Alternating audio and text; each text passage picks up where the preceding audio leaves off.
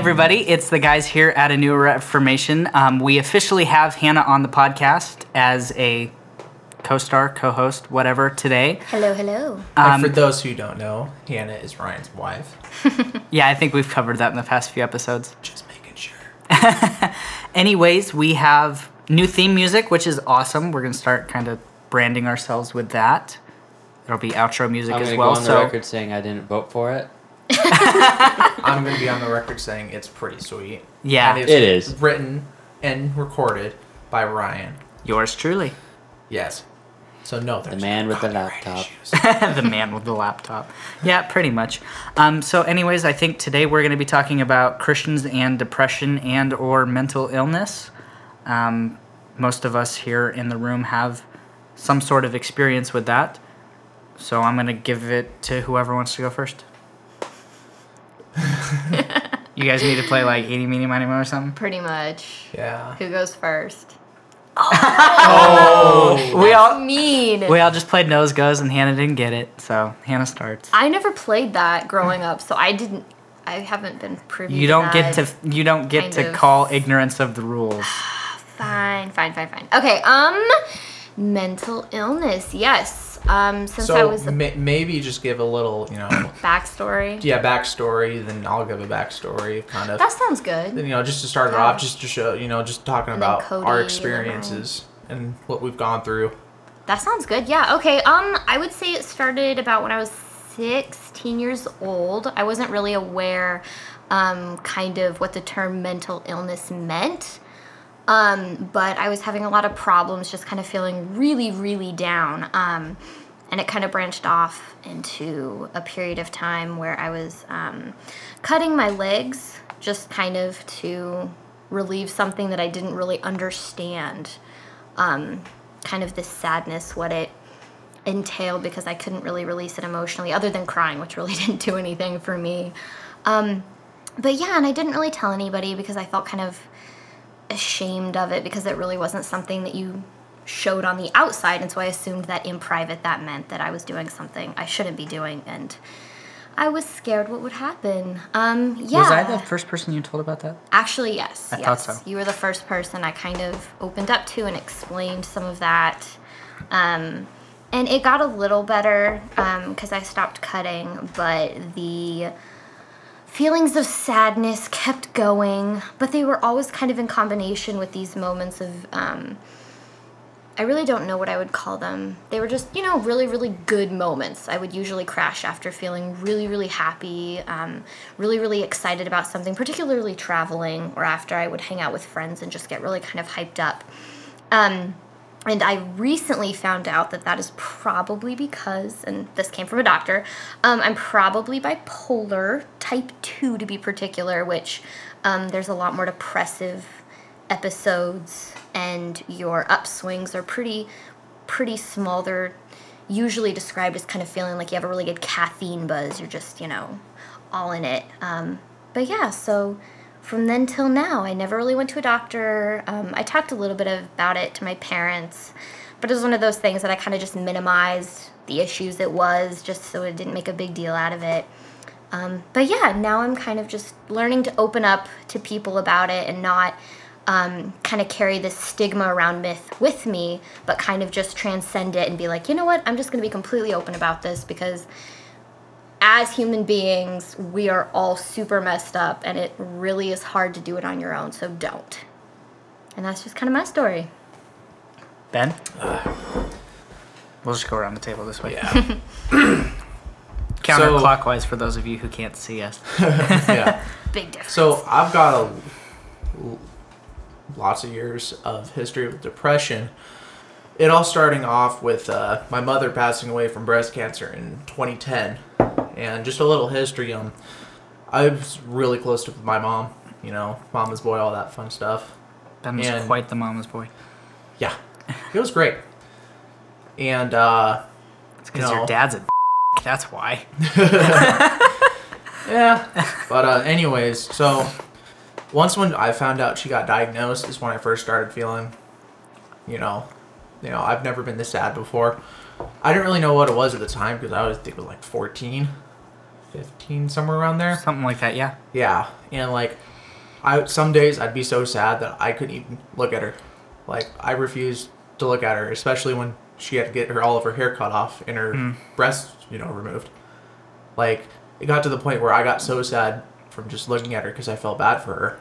And now looking back, that was started by depression. So she had really hard, short-fought term with cancer. She got diagnosed and passed away within 18 months. And it kind of takes a toll when you're young because, like your whole world is your parents. Yeah. Especially your mom. Yeah. So it's kind of like, oh, that's a shot below the belt. And, for a while I questioned God and all that stuff. And, I'm the type of guy that even if I'm happy, sad, or whatever, I always try to make others happy and seem like I'm happy when most of those times for a lot of years, I wasn't happy inside. So after battling with it off and on for a couple of years, I got really involved with the church, all this stuff. And all I can remember is that they said you cannot be depressed and be saved. So I tried convincing myself, I'm not depressed, I'm not sad, because I have God. I was depressed. I can honestly look back and say that. And so, long story short, good to try to condense this. So back in 2014, I got to the point where I really wanted to kill myself. So looking back on some family history of suicide, I thought, a lot of people, especially my family, close family, would hate me for always whenever they thought back of me if I decided to kill myself. So I came up with this story that, I told everybody I had cancer. And it was believable because as a young kid, and for lots of years, I've struggled with really bad migraines. So once, I was 18, and I'm just like, start telling everybody, hey, I have cancer, I'm going to die, and all this stuff, and faked medical documents and all that stuff, showing people, and... Am I an asshole for calling bull for the first time you ever said that? For what? Am I an asshole for calling bull when No, you first started telling people that? I was like, he is totally bull right now to get attention. Yeah, he was spot on, but, like, I didn't confide in anybody about my depression because you're not saved if you're depressed. And I couldn't tell anybody because I was too scared to say anything. So anyways, after a couple months, of people telling me this and that, I just got to the point where, like, I'm going to do it.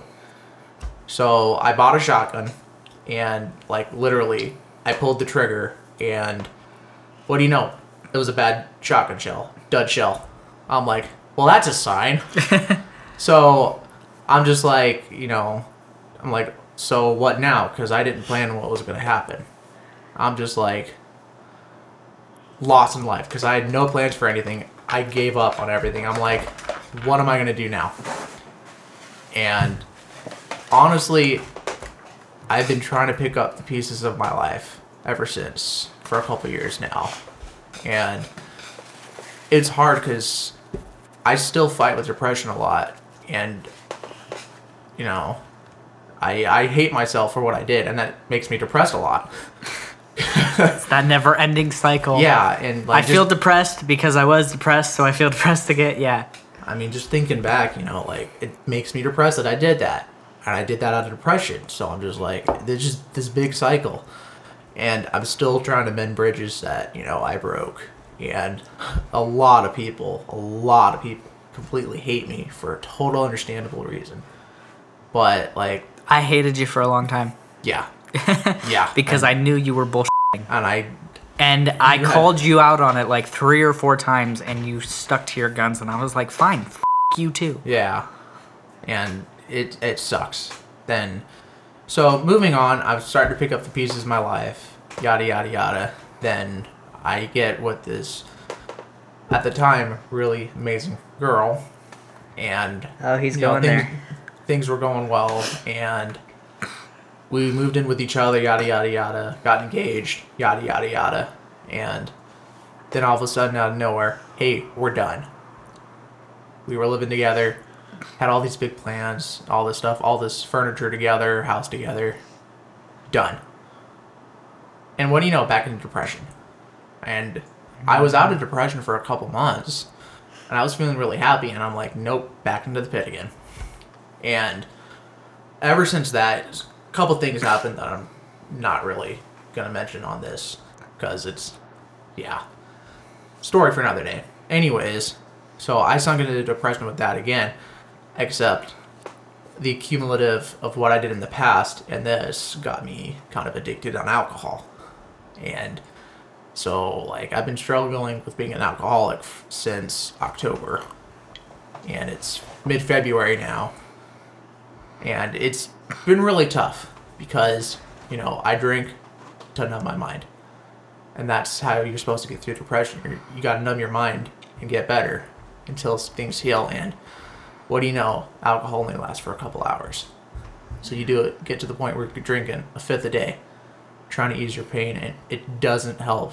That's why the next day you do the same cycle over and over and over. Plus, hangovers are Yeah. Sometimes any feeling other than that is That's true. That's true. distraction. Even a hangover's like, oh, this feels so much better. Yeah.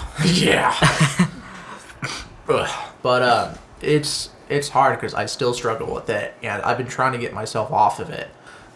And it's kind of like, I've been doing good. Then it's like, no, I need a drink. I drink, get drunk, then I feel good for a couple of days. Then the same cycle, I start to feel, down on myself, depressed, get really irritable, and don't want to do anything. So I'm like, hey, I'm going to get drunk again. So that's my story to now these days. Short version. All right. Cody? Well, I guess I gotta start off by saying I'm glad to say I haven't really gone as far as these guys have in their depression. I'm not saying I'm not depressed, but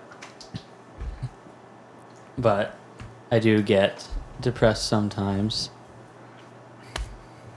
Don't be a dick. Tony. I'm trying to get you to the perfect spot to hold that mic. I'm not trying to be a dick. I'm trying to get you to hold You it. stopped it. Cool. Wait, did No, you? I didn't. No, we're still recording. That sound stopped. It was probably the refrigerator. He's trying to get me to find his G spot. For the microphone, yeah, you got to touch it just right to get it to work for you. Yeah. Okay, I think you're fine there. Okay. So, as I was saying, Ryan, You can just cut it out. I'm not going to cut it out. This is fun. I haven't been as far as Hannah and Ben have, but I do get depressed sometimes, and I guess the main issue I want to start off with is how Christians tend to basically discourage people who are depressed even more, because when people are depressed, you don't want to go to somebody for help, you look for other things. When I get depressed, I turn to energy drinks. When I was working at Safeway, I was up to 4 or 5 a day. Holy Yeah. You need energy. Well, Because no, I know. when I get I depressed, just mean I get 4 or 5 lethargic. energy I just want to drinks sit around all day and Yeah. play video games. sit there. No, I don't even play video games. Dude. I just like sit there and Lack of stare. interest. Yeah. So I need an energy drink to get me going. And so I was on 4 or 5, like NOS and Monster and stuff like that. I remember those days. And yeah, I'm surprised I didn't die. But glad I didn't. You have a strong But- heart. Yeah. That sounds like a really Christian thing to say. You have such a strong heart, Cody. Yeah, all those chemicals can't get me. But my parents signed me up for a counseling. Wait, they did? Yeah. When was this? You moved away when we were in Alaska, right? Yeah. Okay. And then y'all followed me like a month after. I think you were around, but I can't remember if you were or not. But they That signed me doesn't up. sound familiar. So it was probably after you left because I was only there for like a month. No, I remember that because they made you seem as... Yeah. I'm going to bleep that, but... Yeah.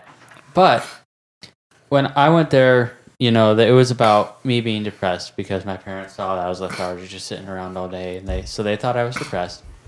So they took me there, and basically, Mom does have a psych major, so... but I'm not saying they were wrong, but I'm saying the counselor was wrong because every session we went into, she always led around to the same point. It's that my heart's not right with God. And it was like, okay, well then show me how to get better. But Read your Bible and pray every day. It wasn't making me get any better, just telling me, oh yeah, you're sinning right now, you got to be happy, you got to be joyful, you can't be depressed at all. And it was just kind of hard because it was one of the things that led to my step away from Christianity back then. Luckily, I'm back now, so you all are stuck with me. Hoorah! I get that though. I had a period of time where I didn't feel close with God, and so I just doubted the entirety of Christianity. I remember that because I was like, I can't tell my parents this because they're not gonna let me marry her if I tell them this. It was rough. Not reaching out causes some of the worst problems because then you're not, I don't know, being open about it and reaching out really helps speed along the process sometimes. Yeah. I can attest to that. As seen by, 5+ years of me before I'm finally going and reaching out. Well, that kind of leads me to the point I was trying to make. It seems like Christians don't let people who are depressed go and open up to them because they're just going to be met with condemnation and judgment. And when people are depressed, they need to open up so they can start to work through it. But Christians don't allow that because depressed people feel shame on themselves, They hate themselves. That's why they're depressed sometimes, or they hate themselves, And then when a Christian, they try to open up to somebody, a Christian friend, and they're like, yeah, well, you're a sinner. What you're doing is a sin. You're wrong. It makes them want to just go back to where they were and not open up. And I feel like it's more damaging to them if you cause them to crawl back inside themselves and just hold it all inside and not open up about it. Yeah, absolutely. So my experience is I've never really struggled with depression, although I have definitely had times in my life where I have been depressed.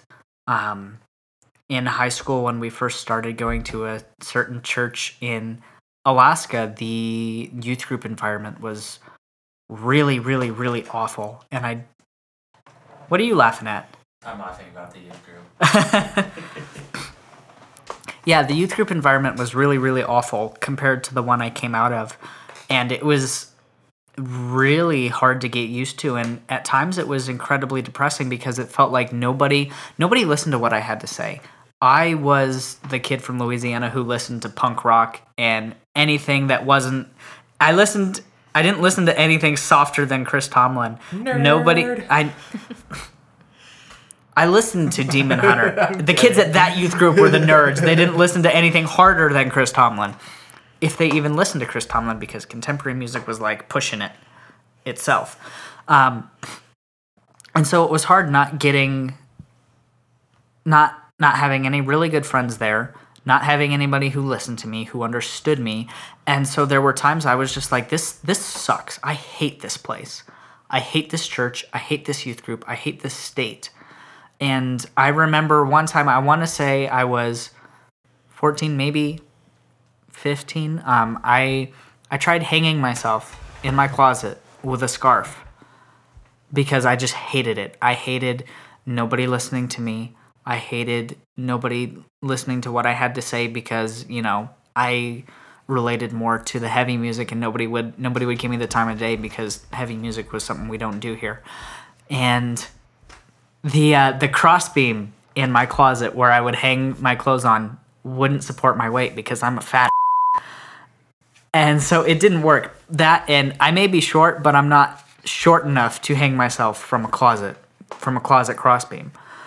This is the first time I've ever told anybody about that publicly. I've never told my parents this. I don't even think you told me this. I may have told Hannah this once or twice. I think I may have told Cody. I know I definitely told Samuel at least once. You didn't tell me. I'm sorry. I've heard I about thought I it. did. You've told me before that you've tried to commit suicide, but I've never heard details. And That was it. tears. So Sorry, that I so cried that through imagine all of us Ben's- are going to start crying. I At cried some through point. Ben's so testimony. so that was it. I mean, I can't say I have struggled with depression nearly as much as my wife and as Ben have. But there have certainly been times where I have been just like, F this all. I hate this. It was certainly depressed times, and I don't think that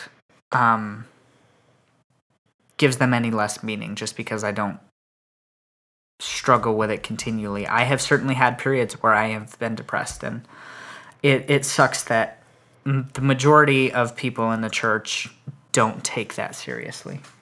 Yeah, it's sometimes it's really hard to fathom that some people who struggle a lot with depression, they're up all night, and the little sleep they do get, they wake up, they're like, I'm an insomniac probably because of that. I remember my insomnia started when I was in high school during those periods of my life, and it still sticks with me. Yeah. And so I don't know if it's probably something I should see a doctor for, but yeah. And the hard part with me is when I get through my spells, it's I sometimes go days without sleep. Sometimes I sleep 1-2 hours.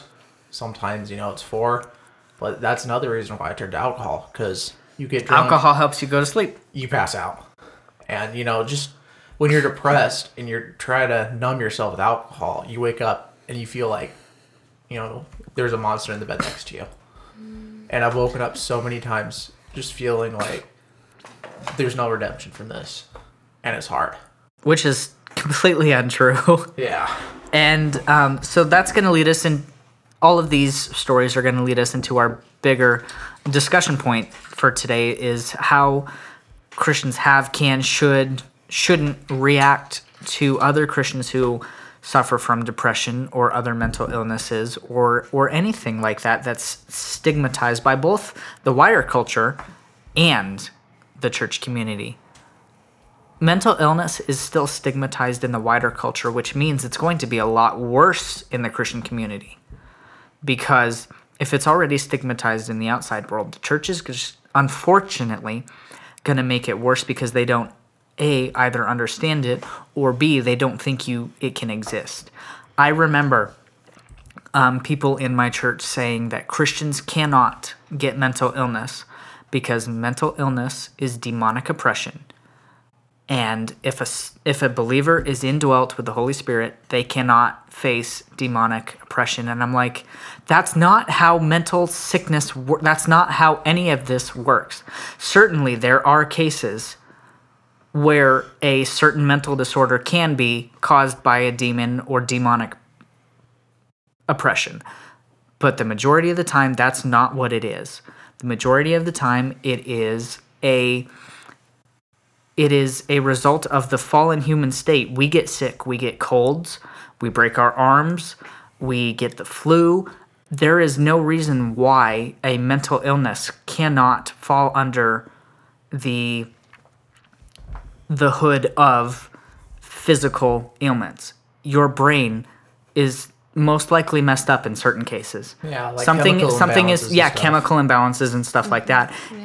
It is almost, I want to say almost never a demonic oppression. And so to approach it from the Christians can't get this is you're utterly, excuse my language, fucking horse. Yeah, you're dismissing the problem before you're even dealing with it. Christians can't get mental illness, therefore we don't have to talk about it. Case in point. That's kind of like saying, someone with Down syndrome can't be saved. They can't be a Christian. I hate that. Because they, just because they have an extra chromosome or whatever doesn't mean that they're any different from you or me. I think it really depends on what church you come from, because I've never come up against that someone with Down syndrome can't be saved. I've never heard that in my entire life. I've never heard that before, too. Well, I I'm just using that as an example. Yeah. Because, I've heard it a couple times. Yeah. Oh, my goodness. Mainly because I think people get that because of the mental they can't fully understand. And you know what? Shut the up. Oh, you know what? That's what's so great about the gospel. You need to know the gospel one thing. is simple. God sent his son and he died for your sins and you can be saved through him. That is all you need to know. 5-year-olds accept this. Simplicity. 5-year-olds accept this. Yeah. Jesus says, if you have faith like that of a child. I don't want to throw anybody under the bus here, but generally, the intelligence level of an adult with Down syndrome is normally that of a child, just because of, that physical impairment. The gospel is easy enough that a 5-year-old can take it and say, yes, I believe in Jesus. You don't always take them at their word because they're 5 years old. But a 5-year-old can absolutely believe in Jesus. It is simple enough that the gospel can save.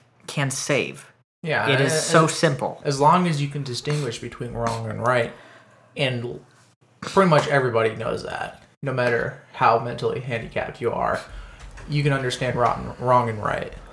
See, and that leads into the other thing, is at this very same church that said Christians couldn't get mental illness because it's demonic oppression, had older people in the church who were starting to get into the early stages of dementia and Alzheimer's. Okay, so you respond to those people how? Old people get Alzheimer's. It's just a thing. It's not a demonic oppression that you start losing your memory. No, it is a natural decay of the mind. Yeah. Your body dies. It decays. So of course your brain is going to decay along with it.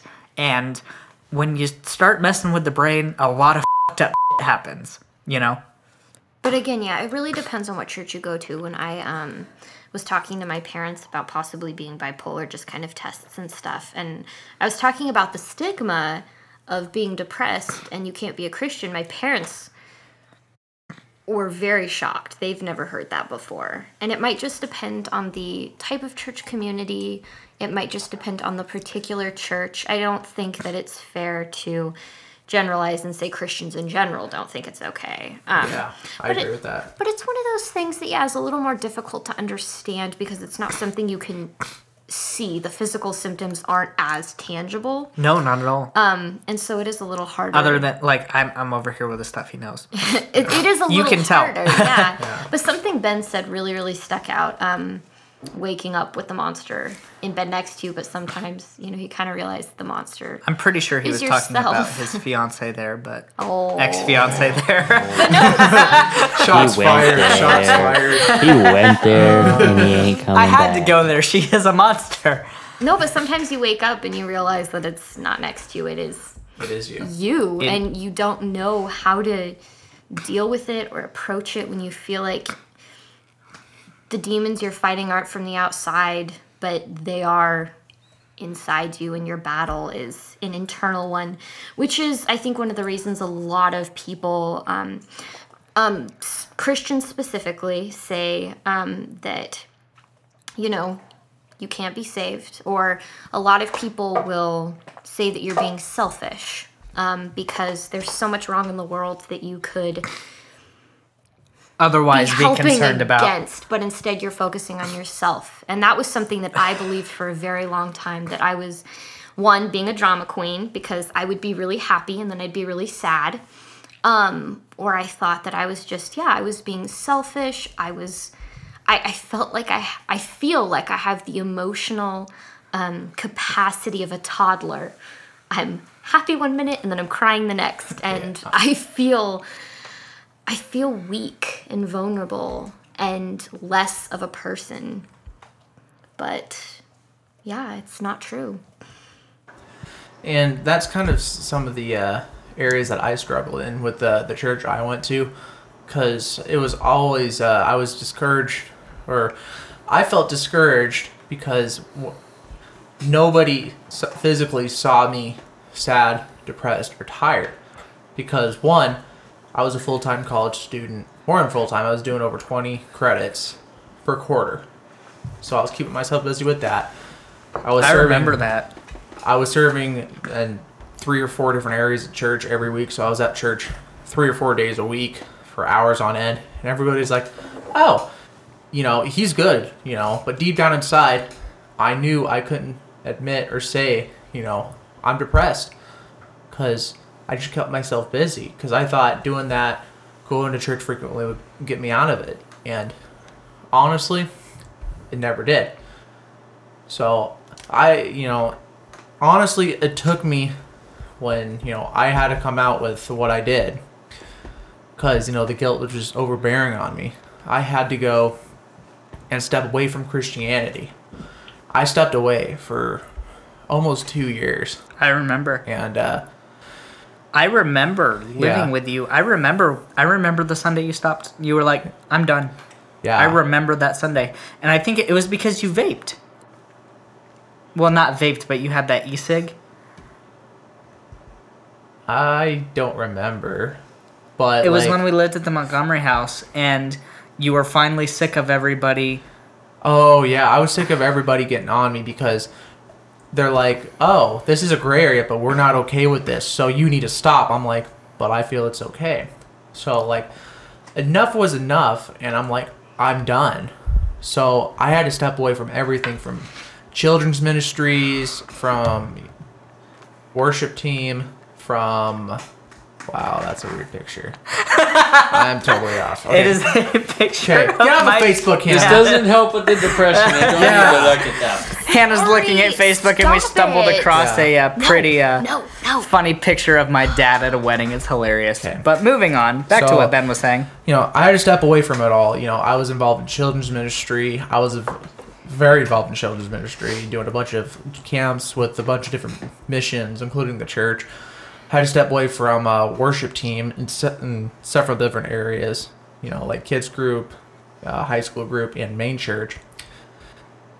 And it's because when stuff started coming out, people are like, "Oh, so you need to do X, Y, and Z in order for us even to reconsider you, coming back to the church." I'm just like, yeah, but you guys kind of drove me to do this because I felt like I wasn't able to share this with anyone, not even my dad, or my brother, or my sister, because I felt so discouraged from saying anything that I thought killing myself was going to be the only way. And you guys can't see that, so I pretty much just said, F off, and left. And it got to the point where, some of the pastors literally started stalking me, being like, oh, you need to do this. I remember that. You need to do this, you need to do that. Oh, you need to do this. Oh, we're going to send you these letters and public shame you for this stuff because you're not a Christian. letters. I remember the letters. I'm just like, isn't Christ's love, about, helping one each other instead of when someone finally admits he's been struggling and did something really wrong, instead of stepping alongside and being like, hey, let's talk about this. Instead, it's,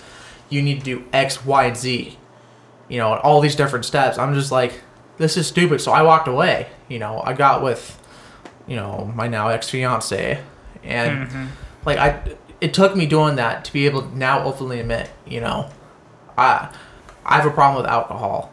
I could openly admit, talking about what I did, the mistakes I made. I can openly talk about, watching porn all the time. I can openly talk about, I swear like a sailor. A lot. And We don't necessarily believe that's a sin, but moving on. To each his own. Yes, that's an issue for another day. Yeah. we'll do another episode For on some that people, sometime. it is I'm just saying, the way you said that made it sound like I feel like, honestly, through this all, and through being able to admit this all, because I stepped away from Christianity, I feel that I'm actually getting closer to God than I ever was before. Because, my group of friends right here stuck through it all. I know, and they're like the best people on earth, basically my family. Away from straight. Yeah. It's okay, Ben. I knew that already.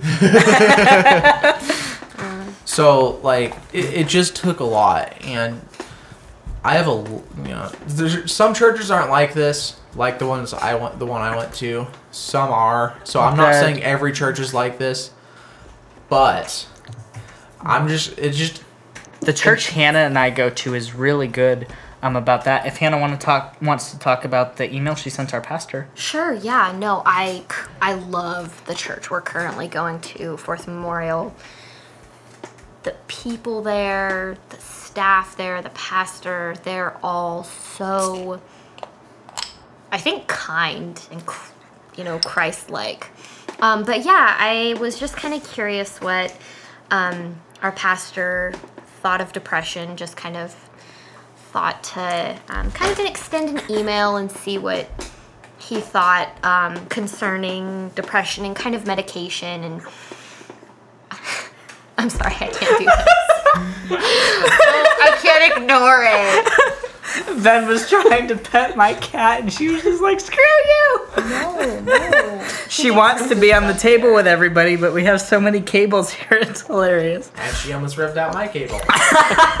It made a big old pop in my ear, and that was not favorable. I'm sorry. Yeah. Ben, I bet she's not the only with your Oh my God, Cody. I'm pretty sure you guys should bleep out like this entire section. That particular section, yes. I'm going to just not leave any word in there. Yeah. Okay, but moving on. I mean, it is true. But anyways, yeah, I sent an email out to our pastor, just kind of asking, given his look at scripture and his interpretation, kind of what he thinks of depression. And I just kind of opened up a little bit, and it was, the email I got back was very refreshing. He was just kind of talking about the church that he had been to before this one. A good majority of its occupants were on antidepressants because, you know, this is a real issue in a real time where both mind and body, not eternal, both mind and body are frail and human and prone to the sickness and the diseases. And it was really, really nice just to be told that, you know, it's okay. God doesn't hate you for this. He doesn't look down on you for this. He wants to comfort you through this. And it was really, really good. I love our current church, and yeah, it was really, really nice. And just something that, you know, I've been wrestling with is actually going into the doctor and talking about, you know, what's kind of been going on with me, because I'm scared I'm going to go in and find out I might be bipolar. Thanks. Thanks a lot. Well, like, Ben's like, that would be awful. well, not like that. And Hannah's like, thanks. I'm just scared of it. Like, No. deep down, it's like, you know, I'm scared.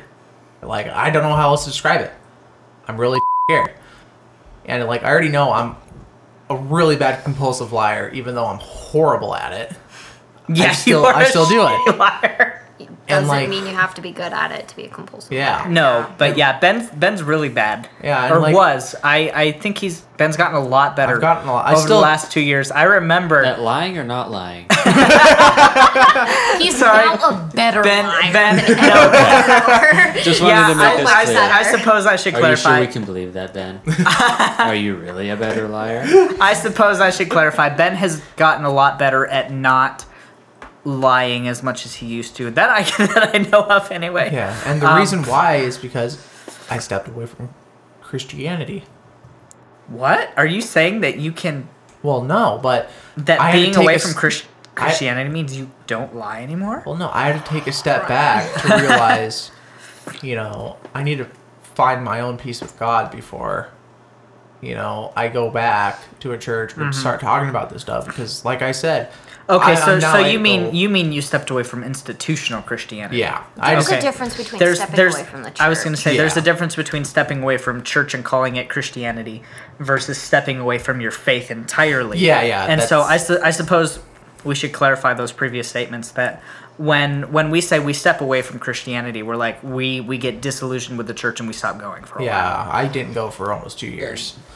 And, like, you know, honestly, I'm scared of going in and being like, hey, here's some antidepressants or here's this other medication, because I know I will get addicted to it because I have a very addictive personality and I just can't help it. Like, you know, I'm like, oh, this makes me feel better. I'm going to keep doing it. And it's why I cannot stop drinking alcohol. It's hard. There are some addicts in my my extended family. Sorry, in my extended family, there's a kind of a history. Which Well, honestly, okay, you have some addicts in your immediate family. Your sister is addicted. to cotton candy. Oh my. Okay. Okay, that's true. Just sugar in general. Is that the name of the new street drug? It's called cotton candy. No. It's like ecstasy, but it's better because it's cotton candy. Just It's like just Mike and Vikes. sugar. It's perfect. No, I mean, to be perfectly honest, I'm pretty sure that the majority of people's extended family has addiction problems. That's another thing about being human. Addiction feels good because, we cling on to something that makes us feel good. But my goodness, where was I going with that? You were talking about addiction in your extended family. Oh, yes, antidepressants. My family's always been really, really nervous about going to the doctors and being prescribed anything because of the family history. And so I always have gone into every doctor's office being like, okay, whatever they are going to try to give me, I'm not going to do it. I still kind of have this paranoia that the pharmaceutical companies and doctors are kind of in it together to just get us all sick, but it's Hashtag vote for Bernie. It's true though. No, Hashtag vote for Trump. the pharmaceutical companies get so much money off these drugs that don't actually really help anybody, and they have to take all these other drugs to make it normal again, and it's insane. You just have to find a good doctor. Yeah. You really do. I'm going to this one the doctor I'm going to says they really don't want to prescribe anything unless, one, absolutely necessary, and two, when they know 100% what it is. Because if you are prescribed antidepressants and you're bipolar, it makes it worse. Yeah. Which is why I'm really glad when I came in first thinking it was just ordinary depression, that they didn't just hand me a bunch of pills and was like, this will solve your problem. Yeah. But they really followed through with me, and that just means having a lot of courage and finding the right doctor. Yeah, and that that's kind of process. part of the reason why I'm scared, because I know I will cave in and be like, this is going to make me feel better. So you'll down your entire depressant bottle in whatever. double, and triple the dose and be Have a like, friend go with you. If you need a friend to go with you to the doctor, Hannah and I to will help take time off of we will work do and it. we will We'll come down to take you. Lewiston. We'll be like, we're his support. We are here to make sure that it is for your best interest. I might have to take you up on that. You have people clearly who care Han- about you. Clearly, Hannah has bigger balls than I do. And I She work probably in, has bigger too. Whoa. I work in a very manly Whoa. place, and I can honestly say she probably has bigger balls than I do. Oh, thanks, Ben. Best compliment ever. You got it, baby. That was a Please little weird. don't ever call me baby. Oh, come on. Important That was a Futurama. little weird. That was a little weird. That's my wife, dude. Oh my gosh. No. Anyways. Anyways, the entire topic of depression, when coming at it from a Christian perspective too, should be met with meted. We's homeschool. Which is All of true. us in this room were homeschooled. Holy Always crap! the joke, though. Yeah, Jeez. I ain't so got no funny. book learning. So if we sound dumb, that's why. Yeah, I got my education. It's not because we're Christians. It's because we're homeschooled. If we can't cite our sources, it's because we've been told our whole lives that we're right just cause. Just because we're Christians. Christians are right because the Bible says so. We don't need to cite our sources. And we're homeschooled. So anyways, when discussing how the Bible relates to issues of depression, one needs to really look at the Psalms. David struggled with depression. A handful of the other psalm writers struggled with depression. There are several psalms that are specifically written from a depressed standpoint, and so you can't really say that depression is not something that a Christian or a child of God can struggle with, because they obviously do. I don't know where this comes from. It's people who say that followers of God can't be depressed or struggle with depression, and it's like, have you read the Psalms? There is so much material there from a depressed perspective that you can't. If anything, there is more biblical support for Christians struggling with depression than for Christians struggling with the flu. There is more biblical support for that. Yeah, It's hard. I would say that it's kind of an American Christianity cultural thing because we live in this world where everything is so pleasing and we're so blessed with all of these things that we feel. I'm sorry. Yeah, I know the word blessed. But we feel like we have nothing to be sad about when, surrounded in a world of material things, which, by the way, is not going to make you happy at all. But Joel Osteen says that they do. It's But not. I've never seen a sad person on a jet ski. It'll make you happy. It will make you joyful. To an extent, I think that a rich person could definitely, because again, depression, for the most part, I know sometimes it's just a state in your life where you're going through a really difficult period of time, but there are a lot of people who struggle with depression and bipolar disorder, where it is and a lot of other things like schizophrenia or dissociative identity disorder. It's a chemical imbalance in your brain. You have really no control over it. There should be a point where you have to accept the things you've done, because if I am bipolar, it really brings to light a lot of issues I've had with people when I've, particularly with this one roommate of mine that I yelled at and called a lot of really, really nasty names, and I feel really bad about it and really ashamed of it. And it was honestly probably my bipolar acting up, but it's something that I have to take responsibility for. But yeah, it's one of those things that you have to realize is not always your current state. It's not what you have. It's not who you're around. Although those things can trigger it, it's something chemically that's often imbalancing. And that's wrong. And actually, unfortunately, to sort of completely change the topic, something I was thinking about recently, on Bunny rabbit trail time. Bunny rabbit trail, it's actually... Ben, I'm sorry, but that is going to be a running joke in every episode from now on.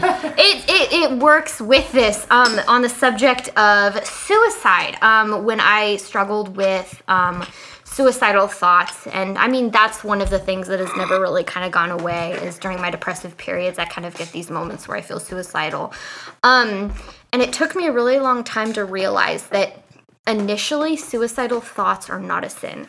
They are a temptation, and it's only when you let yourself dwell on them and think through them that they become that mental sin that you're committing, when you're kind of entertaining it and really kind of thriving off the energy it gives you to finally do and act on something completely wrong. But those initial feelings when it just pops into your head and you really can't help it, that is a temptation. That is, if you want to get really spiritual about it, that is Satan just kind of whispering, it would be so much easier right now.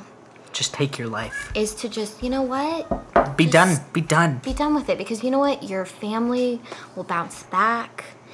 Your husband will be better off not needing to deal with this emotional stress. That's bullshit. You being up and down. But it's these lies that you get whispered to and that, just kind of spark that idea in your head. But when you put them aside, they are only temptations. They are not a sin themselves. And that was something really redeeming for me.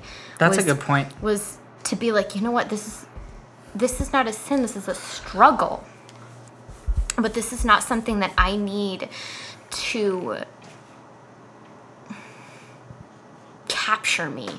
But this is something that I need to run past into the arms of God and to people that care about me, so that I can overcome this not just on my own, but with others. Yeah, it's not a sin to be tempted for something like that, because Jesus was tempted. I don't think he was tempted to commit suicide per se, No, but I'm sure he but- was. Although I bet you near the end, as he was about to get crucified, he was probably thinking about it. He was like, you know what? To escape the pain. No, yeah.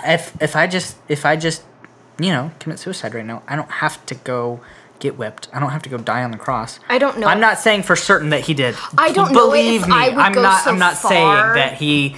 I'm not saying without any doubt that he did. But I'm saying, from a human perspective, that would certainly cross my mind. If I knew I was about to go get scourged and crucified and spit on and mocked, you know what? I would probably take a knife and I would just get it done the easy way. That would cross my mind. You know what I mean? It I would be wouldn't- so much less painful to just be like, okay, I don't have to deal with the ridicule. I don't have to deal with chunks of flesh being ripped out of my back. Yeah, I wouldn't go so far as to say that he was like thinking that actively. No, but I me would- either. But I Me would. either. But it would not surprise me It if would he not did. surprise me if that was being whispered to him. I think there's a difference between dwelling on it yourself That's true. and kind of it being just kind of subconsciously just like popping into your head, because it's always really hard to know the balance between, okay, spiritual forces outside, depending on how charismatic you are about it, spiritual forces outside telling you things and it coming from within, because we are inherently sinful people. So it's always hard to kind of know that balance without it coming across as a little Fruit Loopy. But yeah. Christians can certainly be victim of demonic oppression, of the Absolutely. demon whispering, you should do this. This is what you need to do. Or sometimes it is your brain not operating correctly that's like, you know what we should do right now? Sometimes it's your brain, and sometimes it could very well be a demon going, hey, you know what would totally be the ultimate FU to God? If you did this. This is your life. You get to decide what to do with it. He doesn't. He's the one making your life miserable right now. He's the one who put you here. He's the one ruining your life. And that's not true. But so many people think that. You won't believe how many times that went through my head. I'm tearing up right now thinking that because I've thought it. God put me here. He's the one f***ing me over right now. God's making my life difficult. God put me in a church that treats me like shit. God, and that's human. Yeah, for sure. Because That's just Satan. but I'm saying humans have the innate tendency to rebel against God, to hate God. And so when stuff like that takes over, it's normal. It is normal for you to question God. It is normal for you to hate God. And as a Christian, what you have to do is you have to take those times and then say, God, I know better than this. Please help me remember this at all times.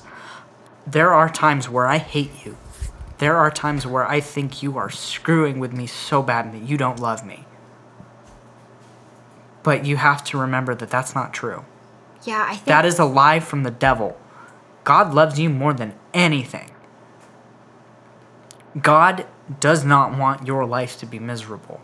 God works everything to the good of those who love him. And sometimes we forget that. And sometimes the devil makes use of that. For audiences out there, I've been silently nodding for the past 30 minutes. So actually, on that whole discussion, I think I'm going to actually end up reading it. Okay. Psalm 77. Yeah. One thing I just wanted to say is one thing that we haven't really brought up a whole lot in this podcast that really should be brought up is when you kind of realize that this is something that you're undergoing, prayer is always a really great start. Miracles happen. I'm not saying that should always be your fallback, is to believe that you are always going to be miraculously healed through this, but finding that closeness with God through your turmoil is always a really, really wonderful place to go, especially in fellowship with other believers that can help encourage you. Is always a great companion with other things like prescriptions, if that's where you really feel like you need to go because of some sort of chemical imbalance, or really, really working on exercise because it naturally releases endorphins that really help kind of combat that feeling. Whatever stage you're in, prayer is always a really great one. And I know it's so hard, but worship is also something. I don't know how many hymns I've sang crying at night. And so that brings me to this psalm. And for anybody who got pissed off at me for voicing these thoughts that I hate you, God. You're f***ing me over. You are awful. Listen to this psalm. This is Psalm 77. It says, I cry aloud to God, and he will hear me. In the day of my trouble, I seek the Lord. In the night, my hand is stretched out without wearying. My soul refuses to be comforted. When I remember God, I moan. When I meditate, my spirit faints. You hold my eyelids open. I am so troubled that I cannot speak. I consider the days of old, the years long ago. I said, let me remember my song in the night. Let me meditate in my heart. Then my spirit made a diligent search. Will the Lord spurn me forever and never again be favorable? Has his steadfast love forever ceased? Are his promises at an end for all time? Has God forgotten to be gracious? Has he in anger shut up his compassion? Then I said, I will appeal to the years of the right hand of the Most High. I will remember the deeds of the Lord. Yes, I will remember your wonders of old. I will ponder all your work and meditate on your mighty deeds. Your way, O God, is holy. What God is great like our God? You are the God who works wonders. You have made known your might among the peoples. You with your arm redeemed your people, the children of Jacob and Joseph. The writers of the Bible even questioned whether God still loved them. And they remembered all the great things he's done. So there is nothing wrong with being in such a low place that you question whether he even still loves you. What is wrong is to dwell on that. It's not wrong to question God, but what you need to do is then remember that everything he has ever done is for your good. He loves you with all of his heart, and he's never going to leave you or forsake you, no matter how low you get in your life.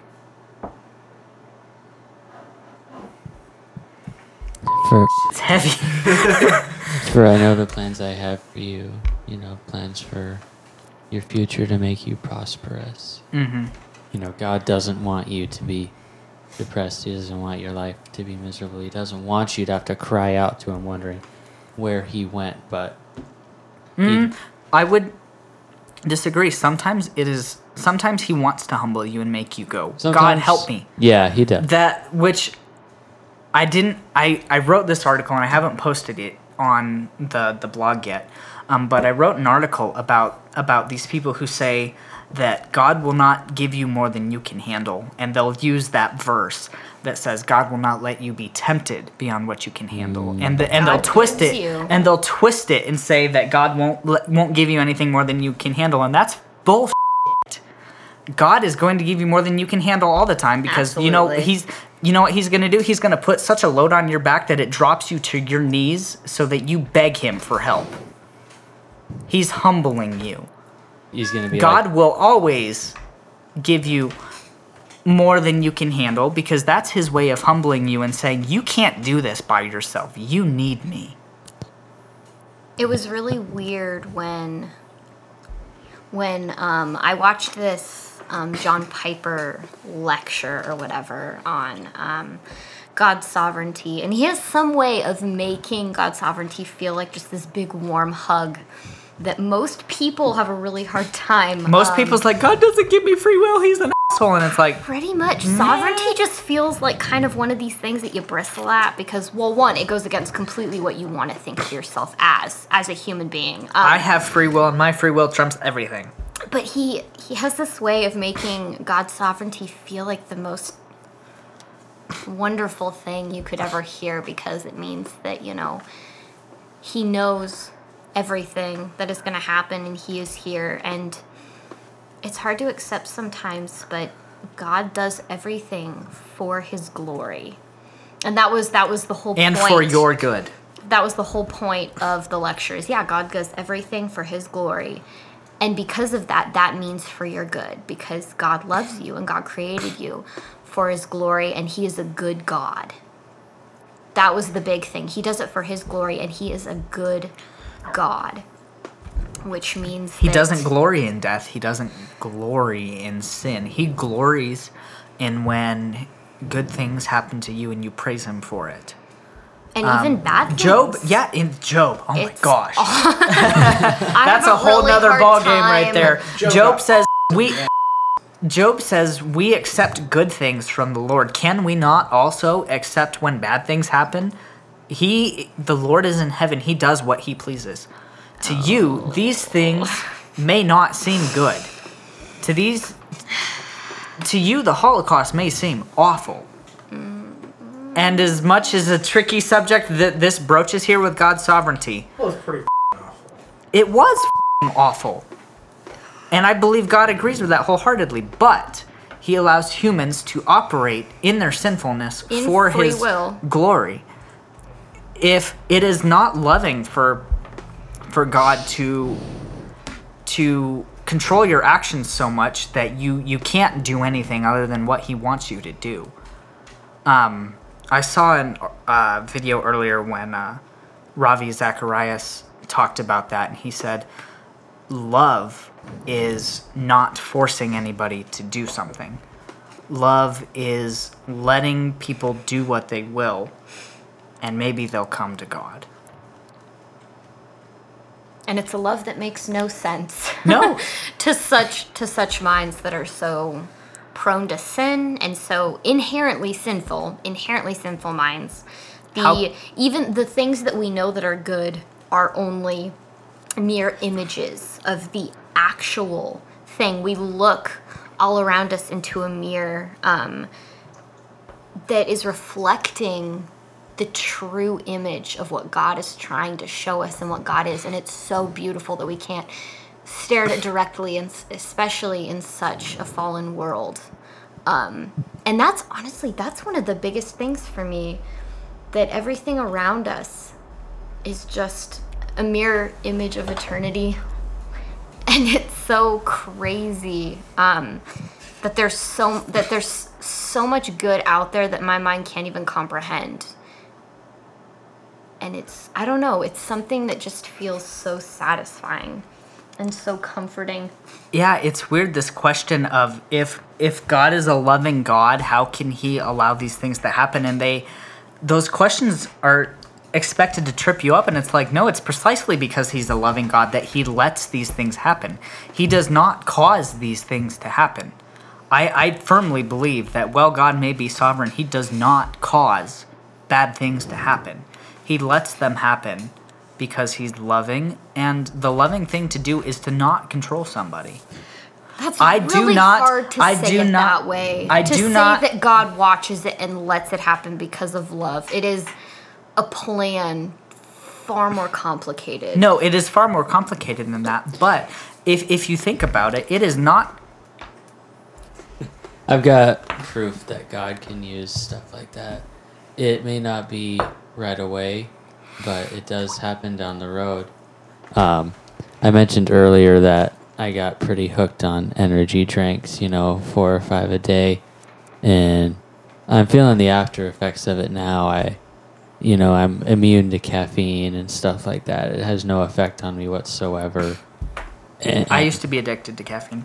But, it's made me a much calmer person. Like, I'm not as hyper as I am just because I've gotten so numb to the hyper energy that it just mellowed me out. But that's what makes me and my girlfriend click together. She's very active. She's very hyper, and I'm not. And that's how we work together. So it can be said that God let me stay on energy drinks and have as much as I did because he knew that down the road it would lead to me being able to work in something greater. A beautiful relationship with this beautiful girl that I have. And I feel like if it wasn't for me being such a calm person, that she and I wouldn't click like we do. Yeah. So, see, and here's a verse from Romans that discusses how God can somewhat seem apathetic to the sinful activity on the earth, and it says, Do you presume that on the riches of his kindness and forbearance and patience, not knowing that God's kindness is meant to lead you to repentance? God, what? What are you laughing at? Pay attention to the scriptures. What about it? We're distracting him. Cody was doing some sort of weird, like, with his lips, and it was really funny. See, but the entire point of that verse is that sometimes God doesn't get trigger happy. No. God, getting drunk, God's not going to go, okay, he sinned, he's done. God's Because kindness. of God's grace. No, and his kindness in His that is meant grace. to lead you to repentance. God is going to give you and the rest of humanity a chance to repent for what they've done. So, of course, he is going to allow certain things to happen to a certain extent.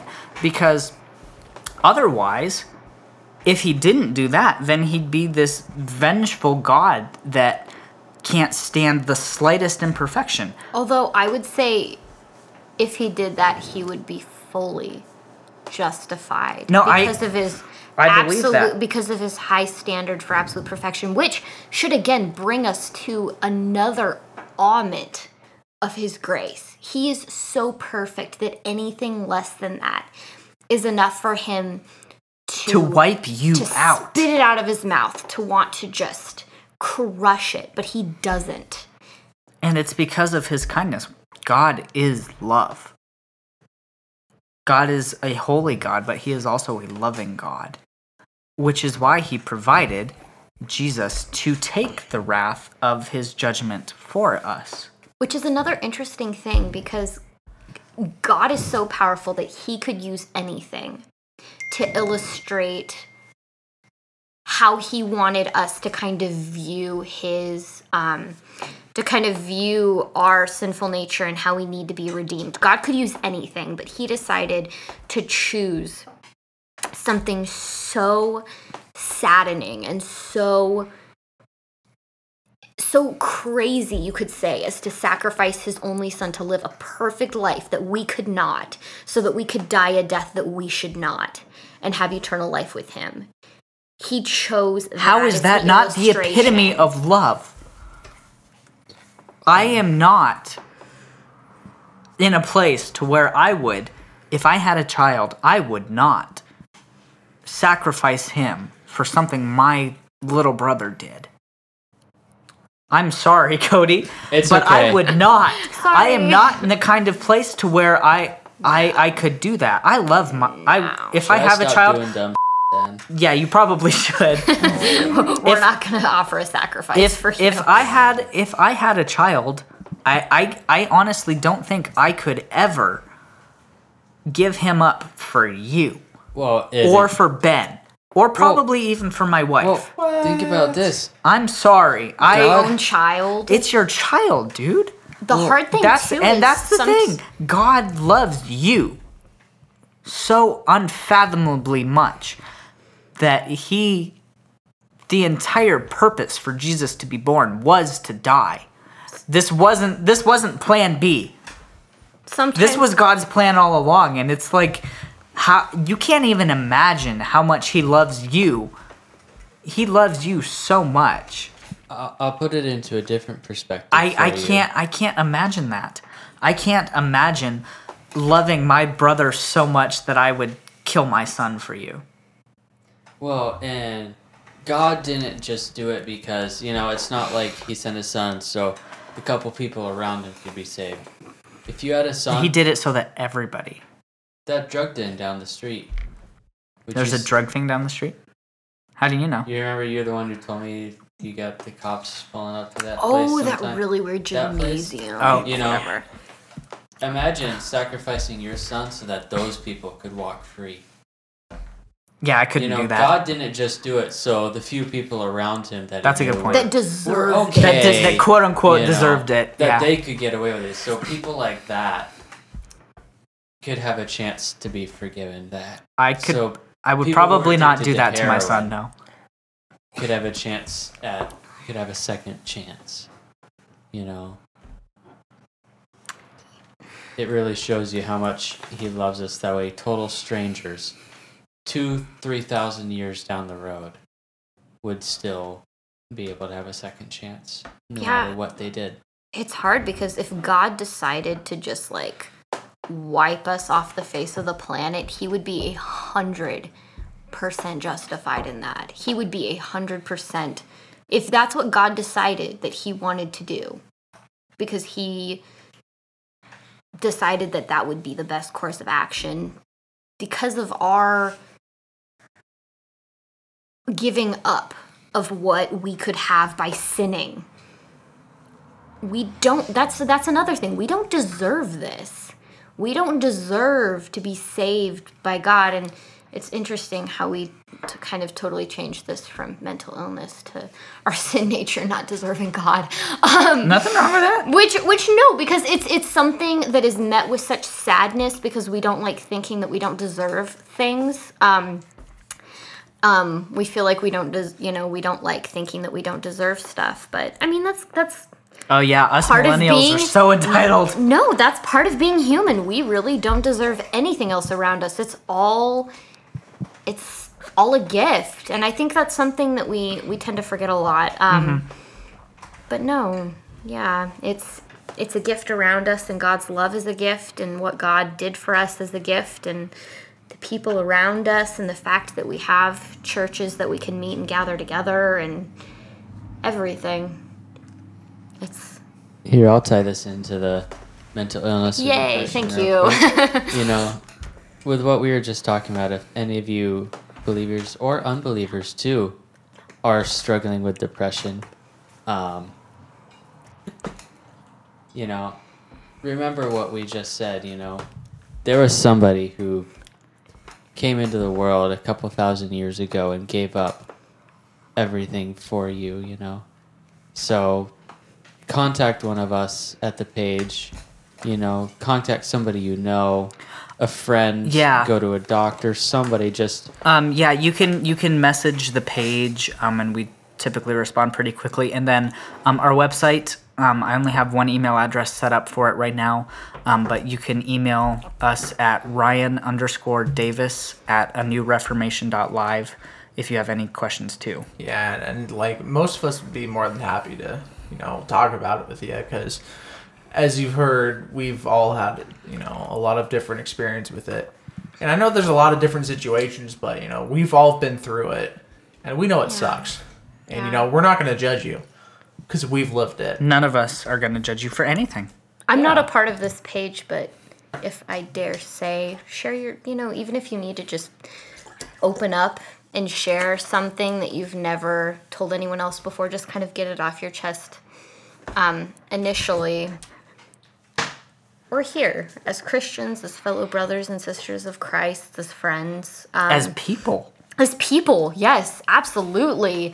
If you're not a Christian, we're not saying you can't share this problem with us at all. Absolutely. As fellow human beings who know that the mind and body are frail, and in a world full of that frailty, we are here. And that's one of the wonderful things about the internet.